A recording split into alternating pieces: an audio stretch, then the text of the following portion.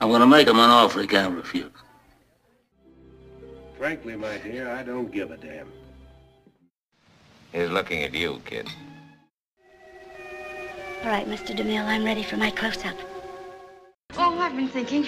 Well, what do you want to do that for? Fasten your seatbelts. It's going to be a bumpy night. They call me Mr. Tibbs. Welcome to 99 Years, 100 Films, the podcast where we look at every winner of the Best Picture Academy Award in release order and see why the film is so highly regarded. And by we, I mean myself, Blaine Dowler, and my ever-present co-host, Trey Hooks. How you doing, Trey? Good, Blaine. How are you today? I'm doing fairly well. This time we are taking a look at Gentleman's Agreement. So this was originally released on November 11th, 1947, directed by Elia Kazan, with a screenplay. It's credited exclusively to Moss Hart, although Elia Kazan did have a lot of input in it. He just couldn't be credited because he wasn't a WGA member. And it's based on the novel from 1946 and 47 by Laura Z. Hobson that is credited in 2 years because it was originally published in installments in Cosmopolitan magazine. So for the plot, I'm just going to read the summary that is on Wikipedia here. Philip Schuyler Green is a widowed journalist who has just moved to New York City with his son Tommy and mother. Green meets with magazine publisher John Minifie, who asks Green, a Gentile, to write an article on anti-Semitism.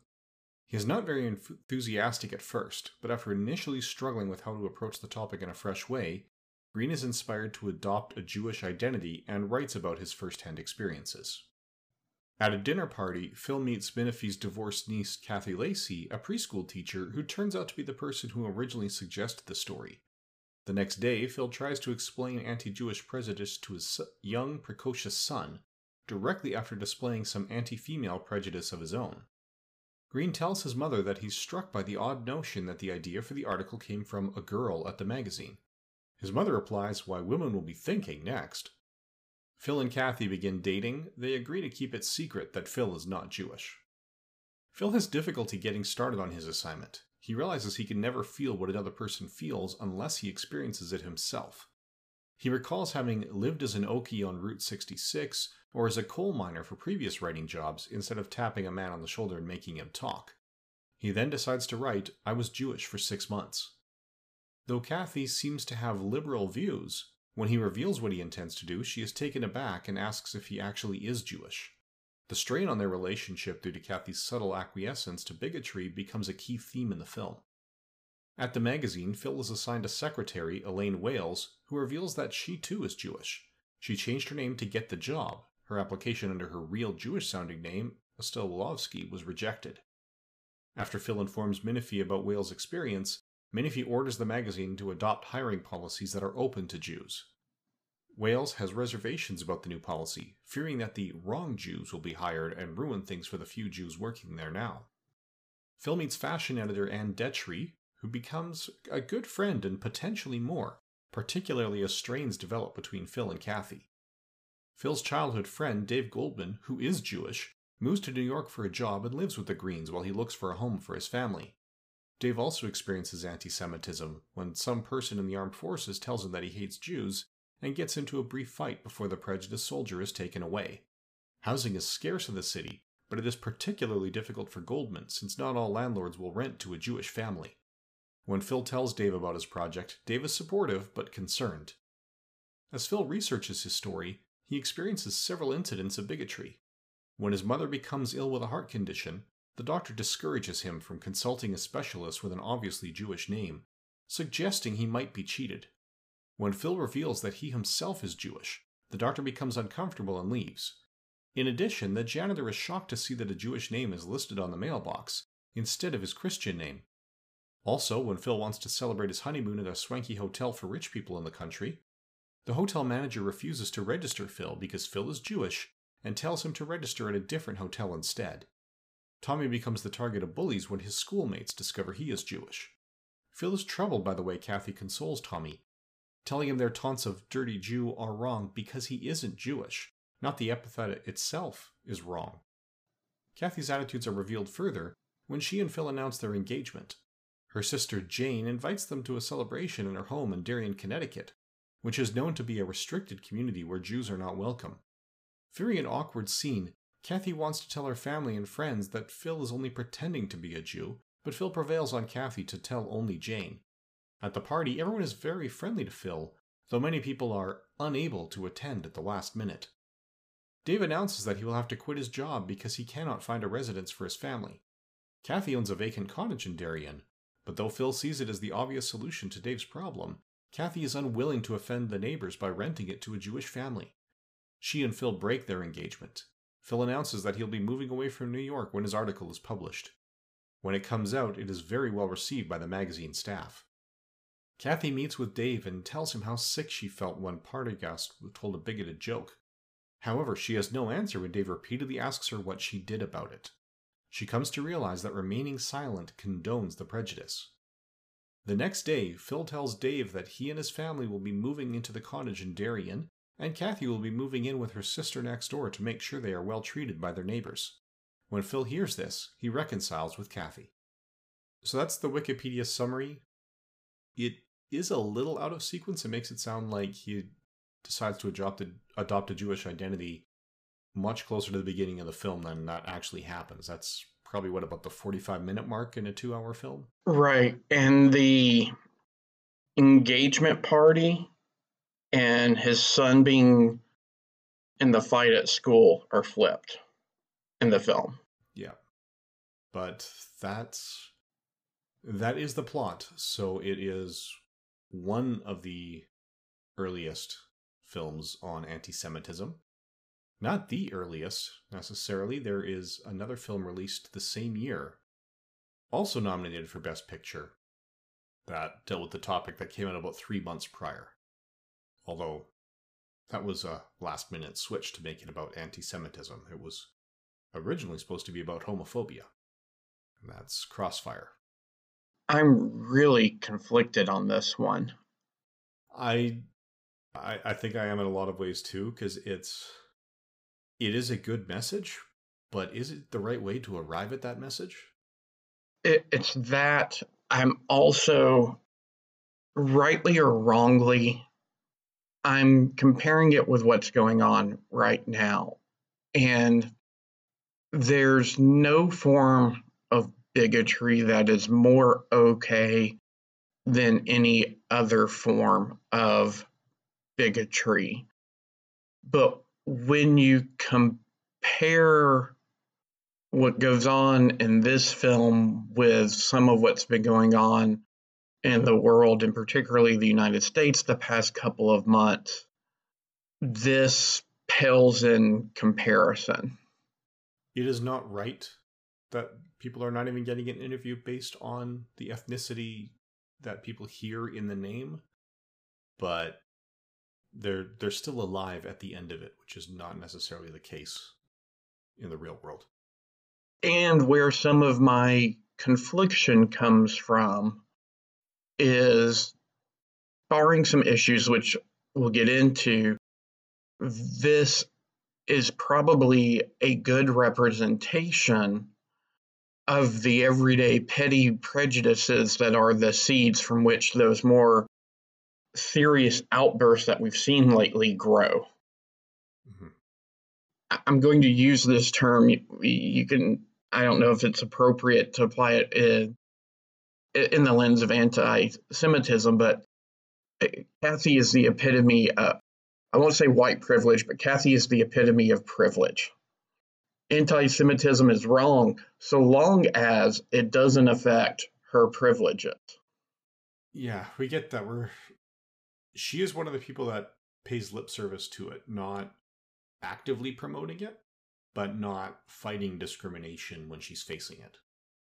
Like, Dave finally got through to her when she was talking about the joke. He's like, well, what did you do? Well, I felt sick.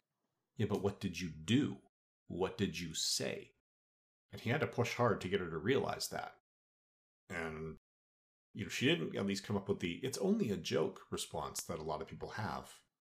Because it may only be a joke to you, but it's not necessarily only a joke to the people in the groups that it's about. And this is a movie that almost didn't happen.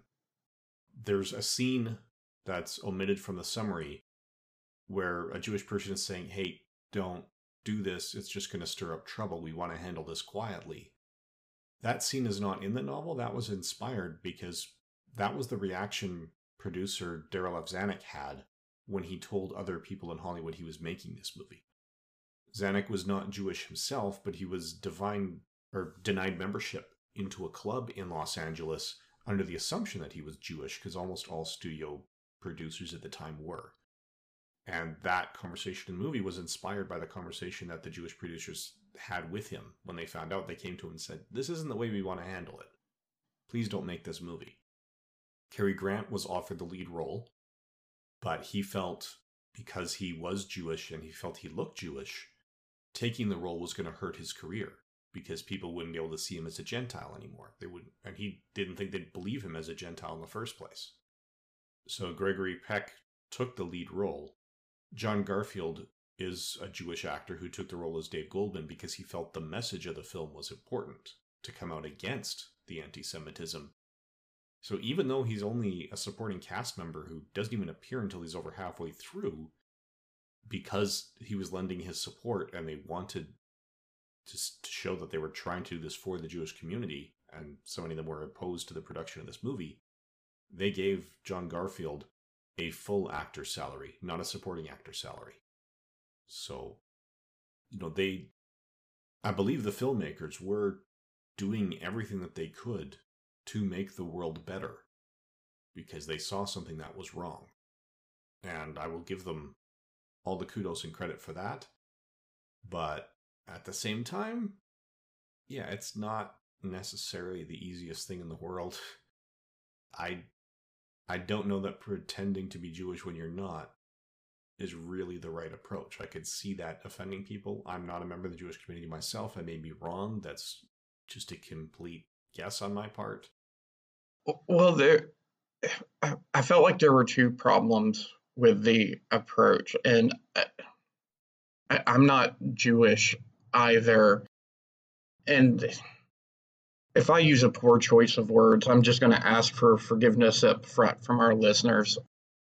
I have always viewed Jew versus Gentile as more a cultural and religious difference than a racial difference. And again, all bigotry is equally bad. I'm not saying that, being against one because of their religion or culture versus the color of their skin is any better or worse. But one of the problems that I had with this was co-opting a Jewish identity was as easy as putting a suffix on your last name. You never see Gregory Peck make any attempt to outwardly reflect that he is of the Jewish faith or culture. Mm-hmm. And I mean, because of my relationships and experiences of people from that culture and that faith, it is those cultural differences that are the big differences that I see. They're not outward physical differences, if you follow what I'm saying. So, I never saw him adopt a practice that would really make him experience. My second issue was he goes around and picks fights, so to speak. I mean, he's portrayed as a very moral, crusading character. Muckrakes is not the right word, but he purposefully antagonizes to see people's reactions, if you understand what I mean. In some ways, yeah. A lot of times when he sees the hint of anti-Semitism, he digs. So rather than letting it go, he's poking the wound, as you're saying. But I found he does do the poking the wound, but only after he's heard that hint of anti-Semitism.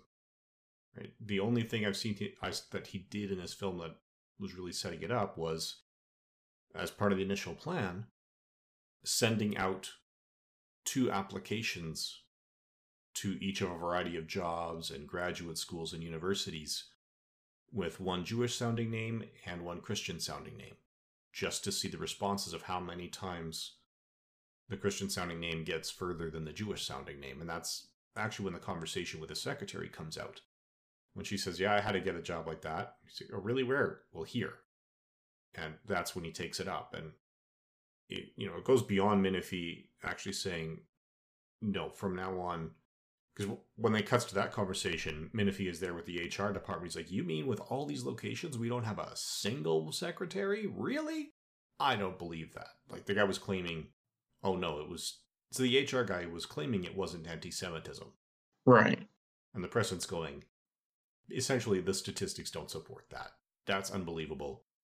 So not only was he saying, from now on, it's everyone there, and he put out a job specifically saying that, yeah, religion is not relevant, or in the want ad, but he even tells him, and if that secretary, that Miss Wales, that started this, if you ever have to fire her for any reason, I want to review that case personally. So he recognizes the potential for retribution and says, no, I'm going to be watching for that too. And again, the one note that I really felt this film hit perfectly was the motivation of self-interest and privilege. You mentioned it in the synopsis. She was afraid of making it an issue because she didn't want the wrong kind of Jews to start working there. And what I think she meant by that was she didn't want someone who was so stereotypically Jewish that her peers started to apply those stereotypes to her. That could well be. Yeah, it is walking a tough line. And I'm not sure it always stays on the right side of it. So again, this may be a road to hell is paved with good intentions. Jumping a little ahead in the conversation, well, we should come back to the rest of the cast and crew and everything. Mm-hmm. But I think that also influences the way it's remembered, because of the 5 films nominated for Best Picture this year, both IMDb users and Letterboxd users give this the lowest rating of the 5. Not a bad rating, but just not as strong as the others. The IMDb rating is a 7.2 out of 10. And the other nominees, we have Crossfire at 7.3, and that's the film that was originally written to oppose homophobia, but was changed during production because they said, no, we can't go that far. The Bishop's Wife comes in at 7.6 out of 10. Great Expectations, which is actually a British film released in Britain in 1946 that didn't come to the US until 1947, comes in at a 7.8 out of 10 on the IMDb. And Miracle on 34th Street is the 7.9. So we've got 2 of the best remembered Christmas films. Mm-hmm. And 2 of the earliest films with anti-Semitism. You go to Letterboxd, and Gentleman's Agreement is a 3.4 out of 5. Crossfire is 3.5. Great Expectations is 3.8. The Bishop's Wife is also a 3.5. And Miracle on 34th Street is 3.7.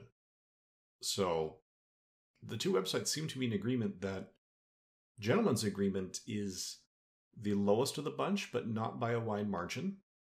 And that the best is either Great Expectations or Miracle on 34th Street. Well, let's bring it back around to the actors. What did you think of Gregory Peck and Dorothy McGuire, the 2 leads in this? I like them. Gregory Peck, he's a likable guy, but he is often a bit stiff. So he's not really a method actor. I'm not sure that he's really emoting, but he's still very likable. And this probably is setting him up because he's still best known for To Kill a Mockingbird.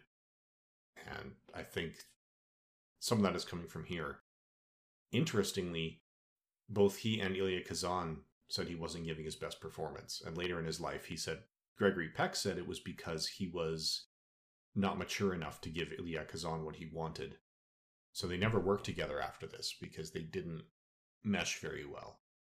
And he was known for or quoted as saying Elia Kazan was not the right director, and he said that was a misquote. What he actually meant is that they just weren't on the same wavelength. So it's not that Elia Kazan was the wrong director for the project, it was just the two of them were the wrong pairing for the project. Dorothy McGuire, I quite liked. She seemed a little more natural in the role. And I believe what she's saying, because she was conveying thoughts and emotions that we actually do see. Dorothy McGuire is part of where I'm conflicted. So one of my father's favorite films, and therefore by osmosis, one of my favorite films, is A Tree Grows in Brooklyn.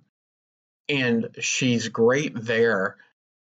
And I just struggled with her in this film, and I couldn't figure out, am I watching a really good actress who I'm having a hard time with because she's playing ultimately a frustrating and unlikable character, or is there a lack of chemistry between her and Gregory Peck? But I don't think it's a bad performance, but there's just something about the character and the way that she portrayed it that was just like nails on a blackboard to me. When she was on the screen, I wanted her to be off because I was annoyed with her. Okay. And it's interesting that neither of us were all that thrilled with them, but they were both actually nominated for Oscars. Didn't win Oscars for their performances, but they were both nominated this year. The director, Elia Kazan, I do like his work. Mm-hmm. He's got 21 director credits, and the second is A Tree Grows in Brooklyn. He'd also previously directed Boomerang and The Sea of Grass in the same year. And this is his first Oscar nomination as director, and he won. We might as well go through all the awards here, because I think the conversation is just going there anyway. So yeah, we have already gone through the Best Picture nominees, and this is the winner. Elia Kazan won for Best Director, opposite Henry Koster for The Bishop's Wife, Edward Dmytryk for Crossfire, George Cukor for A Double Life, and David Lean for Great Expectations. Best Actor went to Ronald Colman for A Double Life. John Garfield, who does play... He's the friend here, who actually is Jewish. He was nominated for his work in Body and Soul. So he wasn't nominated for this film, but he did get nominated for this year. And Gregory Peck, we mentioned, lost out. William Powell was nominated for Life with Father, and Michael Redgrave was nominated for Morning Becomes Electra. I want to see Body and Soul now. I felt like the supporting actors gave the stronger performance in this film, and I'm wondering if Best Supporting Actor would have been more of a race if John Garfield were nominated under it for this film rather than Best Actor. I haven't seen Body and Soul, so I don't know the quality of that performance, but... Maybe. We'll see. I think, when we get to this year's Best Supporting Actor, it's a tough one to beat. Yeah. For Best Actress, that went to Loretta Young for The Farmer's Daughter. She beat out Joan Crawford for Possessed, Susan Hayward in Smash Up the Story of a Woman, Dorothy McGuire as Kathy Lacey here, and Rosalind Russell, also for Morning Becomes Electra. Best Actor went to Edmund Gwenn as Kris Kringle in Miracle on 34th Street. And that is a tough performance to beat. It is. I don't doubt it. It's just one of those things when I see these nominations, you kind of start thinking of some of the thought process behind it. So would have Garfield have had a better chance as Best Supporting? Was it the fact that he was nominated for Best Actor that stopped him from getting the supporting nomination, and so on? So yeah, so Gentleman's Agreement wasn't actually nominated in the Best Supporting category. The other competitors were Charles Bickford for Farmer's Daughter, Thomas Gomez for Ride the Pink Horse, Robert Ryan for Crossfire, and Richard Widmark for Kiss of Death. Best Supporting Actress did go to Celeste Holm as Anne Detchery in Gentleman's Agreement. So that's the fashion designer. Definitely deserved it. The other nominees were Ethel Barrymore for The Paradigm Case, which is our token Hitchcock reference this episode. Gloria Graham for Crossfire. Marjorie Main for The Egg and I, and Anne Revere was also nominated for her work in Gentleman's Agreement as Mrs. Green. You know, because the character who calls out the sexism that he expresses when he says, well, it was a girl's idea. Yeah, that character never actually gets a first name. She's only Mrs. Green. Best Original Screenplay went to Sidney Sheldon for The Bachelor and the Bobby Soxer, beating out the writers of Body and Soul, A Double Life, Monsieur Verdoux, and Shoeshine. The Best Screenplay went to George Seaton's screenplay from a story by Valentine Davis for Miracle on 34th Street. He also directed that. That beat out the screenwriters for Gentleman's Agreement. That was Moss Hart, based on that Flores E. Hobson story. Boomerang, Crossfire, and Great Expectations. So a whole lot of overlap there with the Best Picture nominees. Best Motion Picture Story went to Miracle on 34th Street, beat out A Cage of Nightingales, It Happened on Fifth Avenue, Kiss of Death, and Smash Up, The Story of a Woman. The Best Cartoon Subject went to Tweety Pie, beating out Chip and Dale, Dr. Jekyll and Mr. Mouse, Pluto's Blue Note, and Tubby the Tuba. The Best Documentary Feature went to Design for Death, beating out Journey into Medicine and The World is Rich. Documentary Short Subject went to First Steps, beating out Passport to Nowhere and School in the Mailbox. The live-action one-reel short subject went to Goodbye, Miss Turlock. The live-action short subject two-reel went to Climbing the Matterhorn. Best scoring of a dramatic or comedy picture went to the score for A Double Life by Miklos Rosa.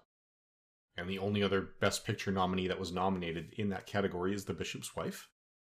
The best scoring of a musical picture went to Mother Wore Tights by Alfred Newman, who also scored Gentleman's Agreement.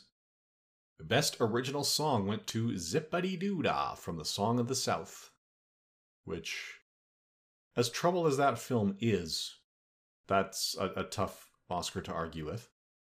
Mm-hmm.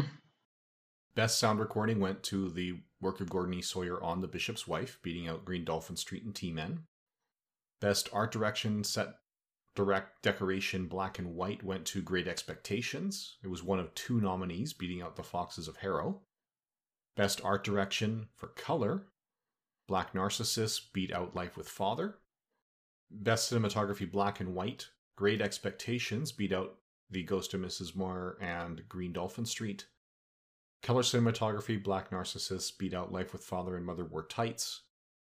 Film editing, Body and Soul beat out against The Bishop's Wife, Gentleman's Agreement, Green Dolphin Street, and Odd Man Out. And Best Special Effects, Green Dolphin Street beat out Unconquered. For the honorary awards, James Baskett won an honorary award for his role as Uncle Remus in Song of the South.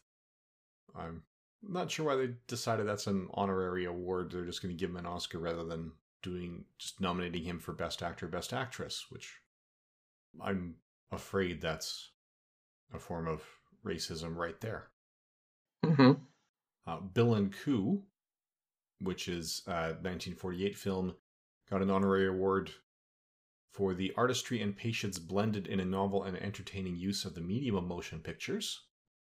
And there's another honorary award to Colonel William N. Selig, Albert E. Smith, Thomas R. Matt, and George K. Spoor, members of the small group of pioneers whose belief in a new medium and whose contributions to its development blaze the trail along which the motion picture has progressed in their lifetime from obscurity to worldwide acclaim.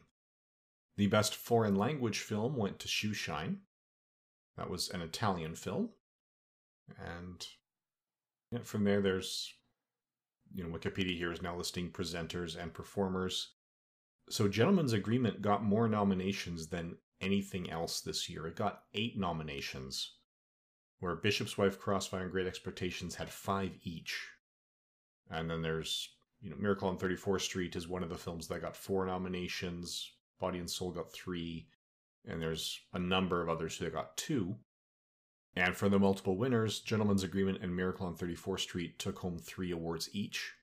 And Black Narcissus, A Double Life, and Great Expectations each won 2. And for completeness, we talked about the Golden Globe winners. There's a lot of overlap with Gentleman's Agreement winning Best Picture, Ronald Colman winning Best Actor for A Double Life, Rosalind Russell winning Best Actress for Morning Becomes Electra, Edmund Gwynn for Supporting Actor in Miracle on 34th Street, Celeste Holm for Supporting Actress in Gentleman's Agreement, and Elia Kazan for Gentleman's Agreement. So up to this point, the only difference in the awards picked someone else that the Oscars also nominated.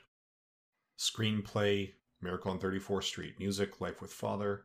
Cinematography, Black Narcissus. Most Promising Newcomer Male went to Richard Widmark for Kiss of Death. Most Promising Newcomer Female was Lois Maxwell for That Hagen Girl. A special award for the Best Juvenile Actor went to Dean Stockwell for his role as Tommy in Gentleman's Agreement.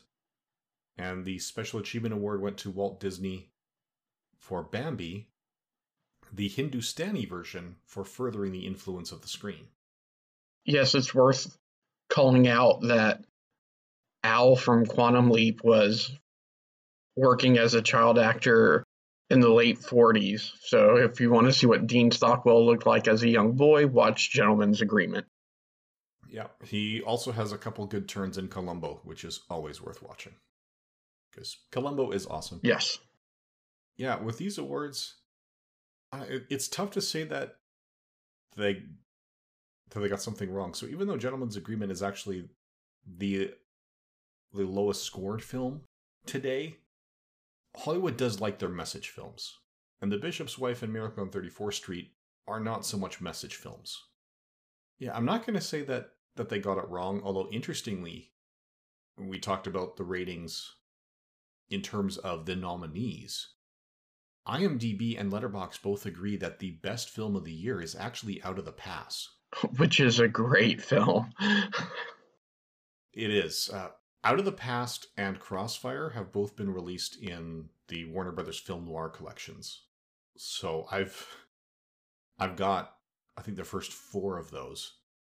So of these Best Picture nominees, this was the first time I've seen Gentleman's Agreement. I have seen The Bishop's Wife and Miracle on 34th Street multiple times each.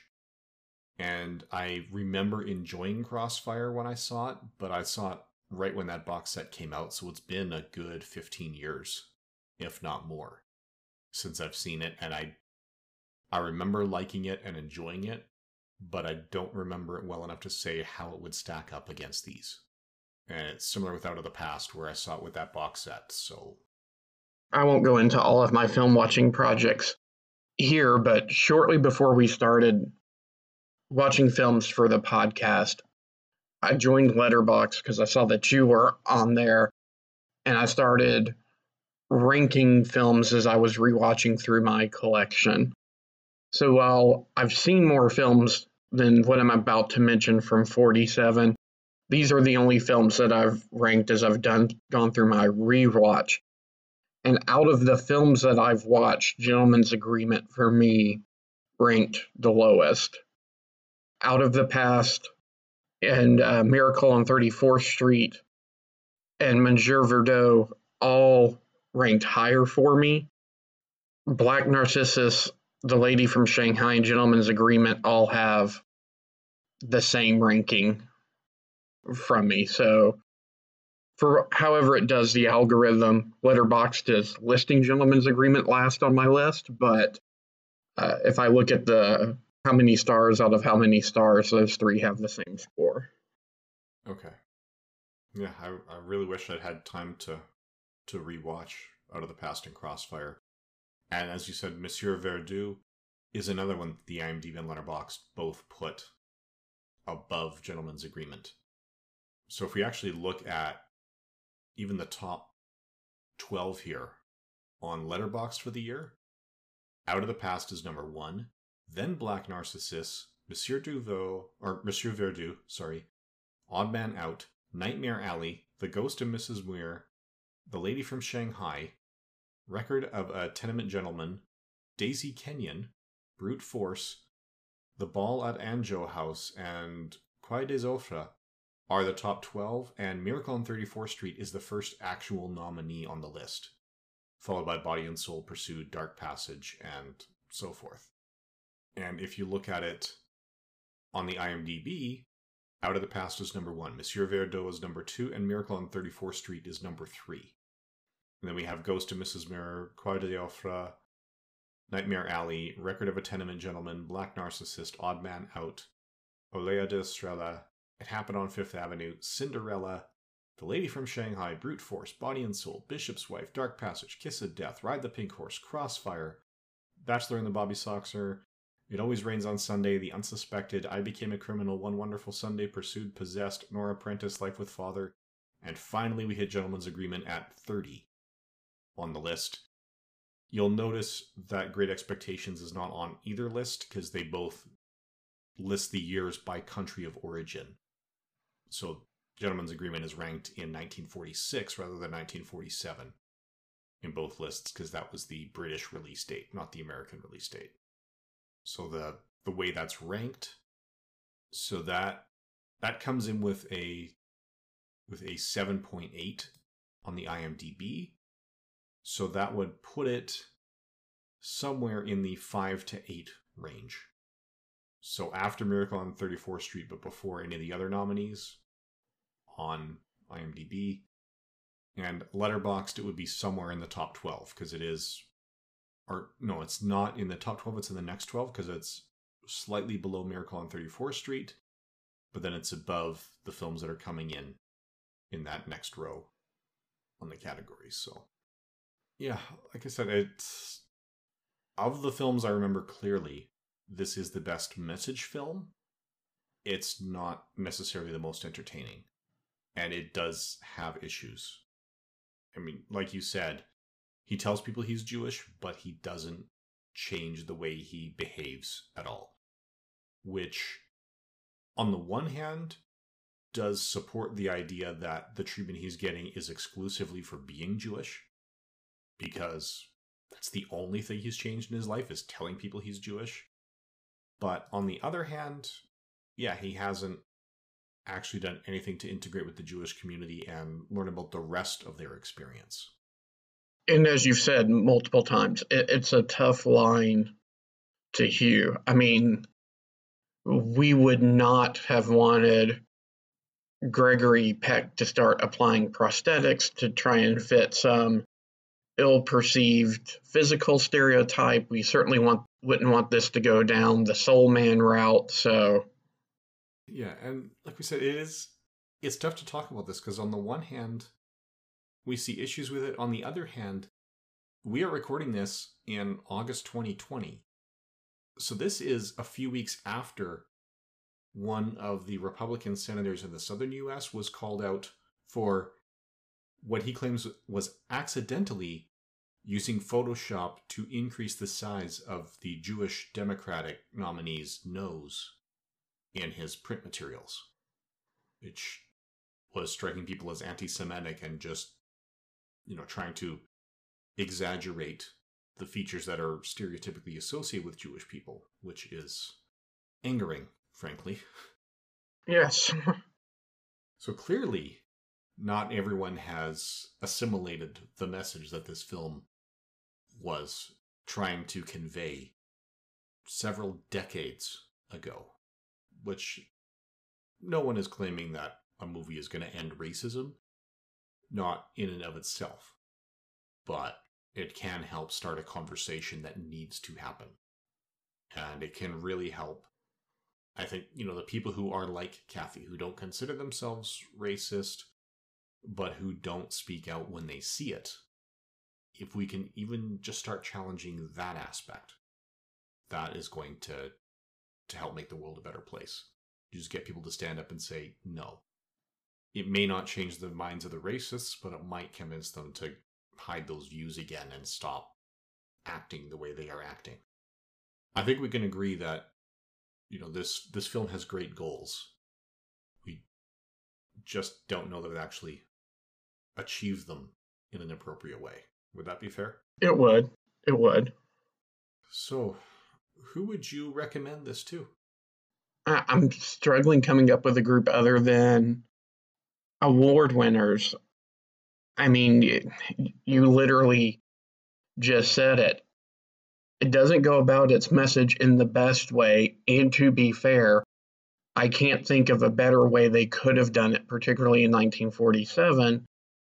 But when we wanted to try and get a point across to our kids exactly what was going on with the George Floyd protest and why the protests were important, and to kind of nail home what happens or what are the consequences of bigotry and prejudice, we went with Selma. We didn't go back to Gentleman's Agreement. So even as a message film, I think there are better message films out there that speak against bigotry and prejudice. I will say, however, it is specific to anti-Semitism, so if you wanted something that kind of illustrated that particular prejudice, this would probably be a good film for it. Yep, that is true. It is, like I said, it is good for the final message. They were concerned about whether or not this would even be approved because the person who enforced the Hays Code at the time had made anti-Semitic statements multiple times in public. And they were also concerned about whether or not they would be able to have a movie with a divorced character, because that's one thing that we didn't spend a lot of time on, but the female love interest, Kathy, has been divorced. And that almost didn't get approved. So it is a film I would recommend, again, for specifically anti-Semitism. This is good, although I do want to rewatch Crossfire. Like you said, a better way to do it, aside from actually having genuinely Jewish characters instead of someone pretending to be Jewish, I can't think of many other changes, because everything else is right there. I think it almost would have been better had this happened. And one of the things that we didn't bring up that shows the stresses he was under and how challenging it was, he decided he was going to write I Was Jewish for 6 months, but when he finally stops and publishes, the title is I Was Jewish for 8 weeks. So he couldn't make it the 6 months. He was done before that. So there is that value to it. So if you're a huge fan of Gregory Peck or Elia Kazan, Kazan's name is going to come up again. Mm-hmm. He is an excellent director. Good birthday, too. He was born September 7th, 1909. Yes, we definitely approve all people born September 7th. Yeah, I would recommend that, but if you're going to be watching it with children, it is worth having the conversation about whether or not this was the right way for Skylar Green, or Phil Gregory Peck's character, to do this. I'm not sure if it is or isn't, but I think there is value in that conversation. And there's always value in teaching kids that racism is bad and is not to be condoned, supported, or allowed. While his character's heart was in the right place, so to speak, in the end, it was an exploitive act. It was, although he wasn't doing it for the notoriety or for the fame. At first, he wasn't even really excited about the article. It was just an assignment he was going to crank out and move on before Minifree said, no, anyone can look up statistics. I want you, because you have written some very moving pieces. I need something emotional. And that was the piece he was struggling with. That took him a long time before he finally figured out his approach. And this was after he met the, Kathy. Mm-hmm. That actually was a highlight for me of the film, which we haven't talked about. He'd met Kathy at a party, and then he talked to Mr. Minifree. And as he was leaving Minifree's office, Minifree says, "Oh, do you by chance want Kathy's phone number?" And Phil just rattles it off and says, "I always go to the source." So that was a nice moment with that "I always go to the source" line from a journalist. So, yeah, there is value here. If you want to see a very young Dean Stockwell, that's here too. But again, this is a movie. Don't watch it as just straight entertainment. Watch it if you are ready to think and process. And I want to rewatch Crossfire before I decide which one might actually do the better job of the anti-Semitic message. For anti-Semitism specifically, it might be this one. Like I said, my memories of Crossfire are vague, but considering it started as homophobic or anti-homophobia and then switched to anti-Semitism, that makes me wonder how specific it is. So this is probably important for movie history because the anti-racism film wasn't really a thing yet. Well, and because of the history of Eli Kazan, we're less than a decade away from him being blacklisted. Yeah. Which is a different type of prejudice, but also had very real-life consequences for him. Oh, very much so. So, any closing thoughts? No, I'll just give our usual disclaimer. Just because we are not excited about a film or trumpeting it as the best film of the year, that never indicates that it was a bad movie. I mean, we rattled off a couple of classics that this film was contending against this year. So while it's an important film, it just didn't end up being as entertaining as those others. But that doesn't mean that you shouldn't watch Gentleman's Agreement or that Gentleman's Agreement's not a good film. I actually have respect for it because it made me feel so conflicted. Yeah. Even then, I may not have chosen Gentleman's Agreement as the best film of the year, but it's not a case where I could say the Academy was wrong to do it. So it's we're not saying I don't think that it doesn't deserve Best Picture. It's just not like some years where we're going, oh yes, this is absolutely the right one. It's just there's room for conversation. It might have been tough to figure out which box to check if we were filling out the ballot. We keep making this film our whipping boy. So I'm sure someone somewhere is going to curse me as I say this. This was not a cavalcade, folks. Don't think that. No, not at all. And as troubled as it was, it still is better than a lot of the films we've seen up to this point. Mm-hmm. In less competitive years, I would say this is clearly the best picture. Anyway, shall we talk about 1948 for our next podcast? Yes, and I haven't seen... I'm very, very familiar with the subject matter, but I haven't seen this film yet, so I'll be interested in seeing how it's done. But next time we look at Laurence Olivier's Hamlet. Yep, and we forgot, a while ago we decided to list all the nominees in case you guys wanted to, or the listeners wanted to watch the rest. And we haven't been doing that lately. So Hamlet was up against Johnny Belinda, The Red Shoes, The Snake Pit, and The Treasure of the Sierra Madre, which is also a perfect fit for the nominees for Best Director. So I think The Treasure of the Sierra Madre is probably the most widely available of those nominees. My copy of Hamlet is the Criterion Collection release, which I've also never seen, so this will be interesting. I am aware of Hamlet, but I've never actually seen an adaptation of Hamlet as Hamlet before. And I'll throw this out there for our listeners. I am not a member of this service myself, so I'm not necessarily promoting it. But if you're trying to find some of these films, particularly ones that are in the Criterion Collection, and you don't feel like subscribing to the Criterion service, HBO Max has a license to a good deal of the Criterion Collection, so you may find it there if that's more where your streaming proclivities lie. Okay, I don't have HBO Max. I'm not even 100% sure it's available in Canada. I think a lot of HBO product ends up on Crave. But Criterion was one of the places that released day and date available in US and Canada. A lot of the US streaming services are not available in Canada, but Criterion is one of them. So that is, if that's more to your liking, that's available as well. And the Criterion streaming services have the Criterion bonus features in most cases as well. Both services have The Red Shoes and Hamlet as part of their library, or as part of their offerings right now.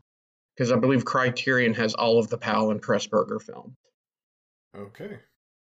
Yeah, that does make sense. They are good about getting complete libraries when they can.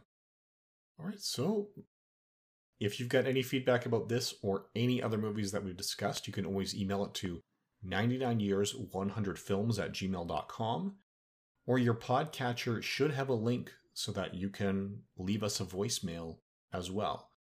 And Trey and I are definitely open to recording the one-off feedback episodes so we can get those out in a more timely fashion because, as you could tell by us saying we're recording this in August 2020, we do like to record in advance. I will throw a little shout out there. I want to thank Chuck Rodriguez, who I know follows us on Facebook. He's commented a couple times on our posts, and he's done a good job of helping us spread the word of the podcast. So really appreciate that. Yes, very much so. Thanks a lot, Chuck. And for everyone else, thank you for listening. See you next time. My mom always said life was like a box of chocolates. You never know what you're going to get. Please, sir, I want some more.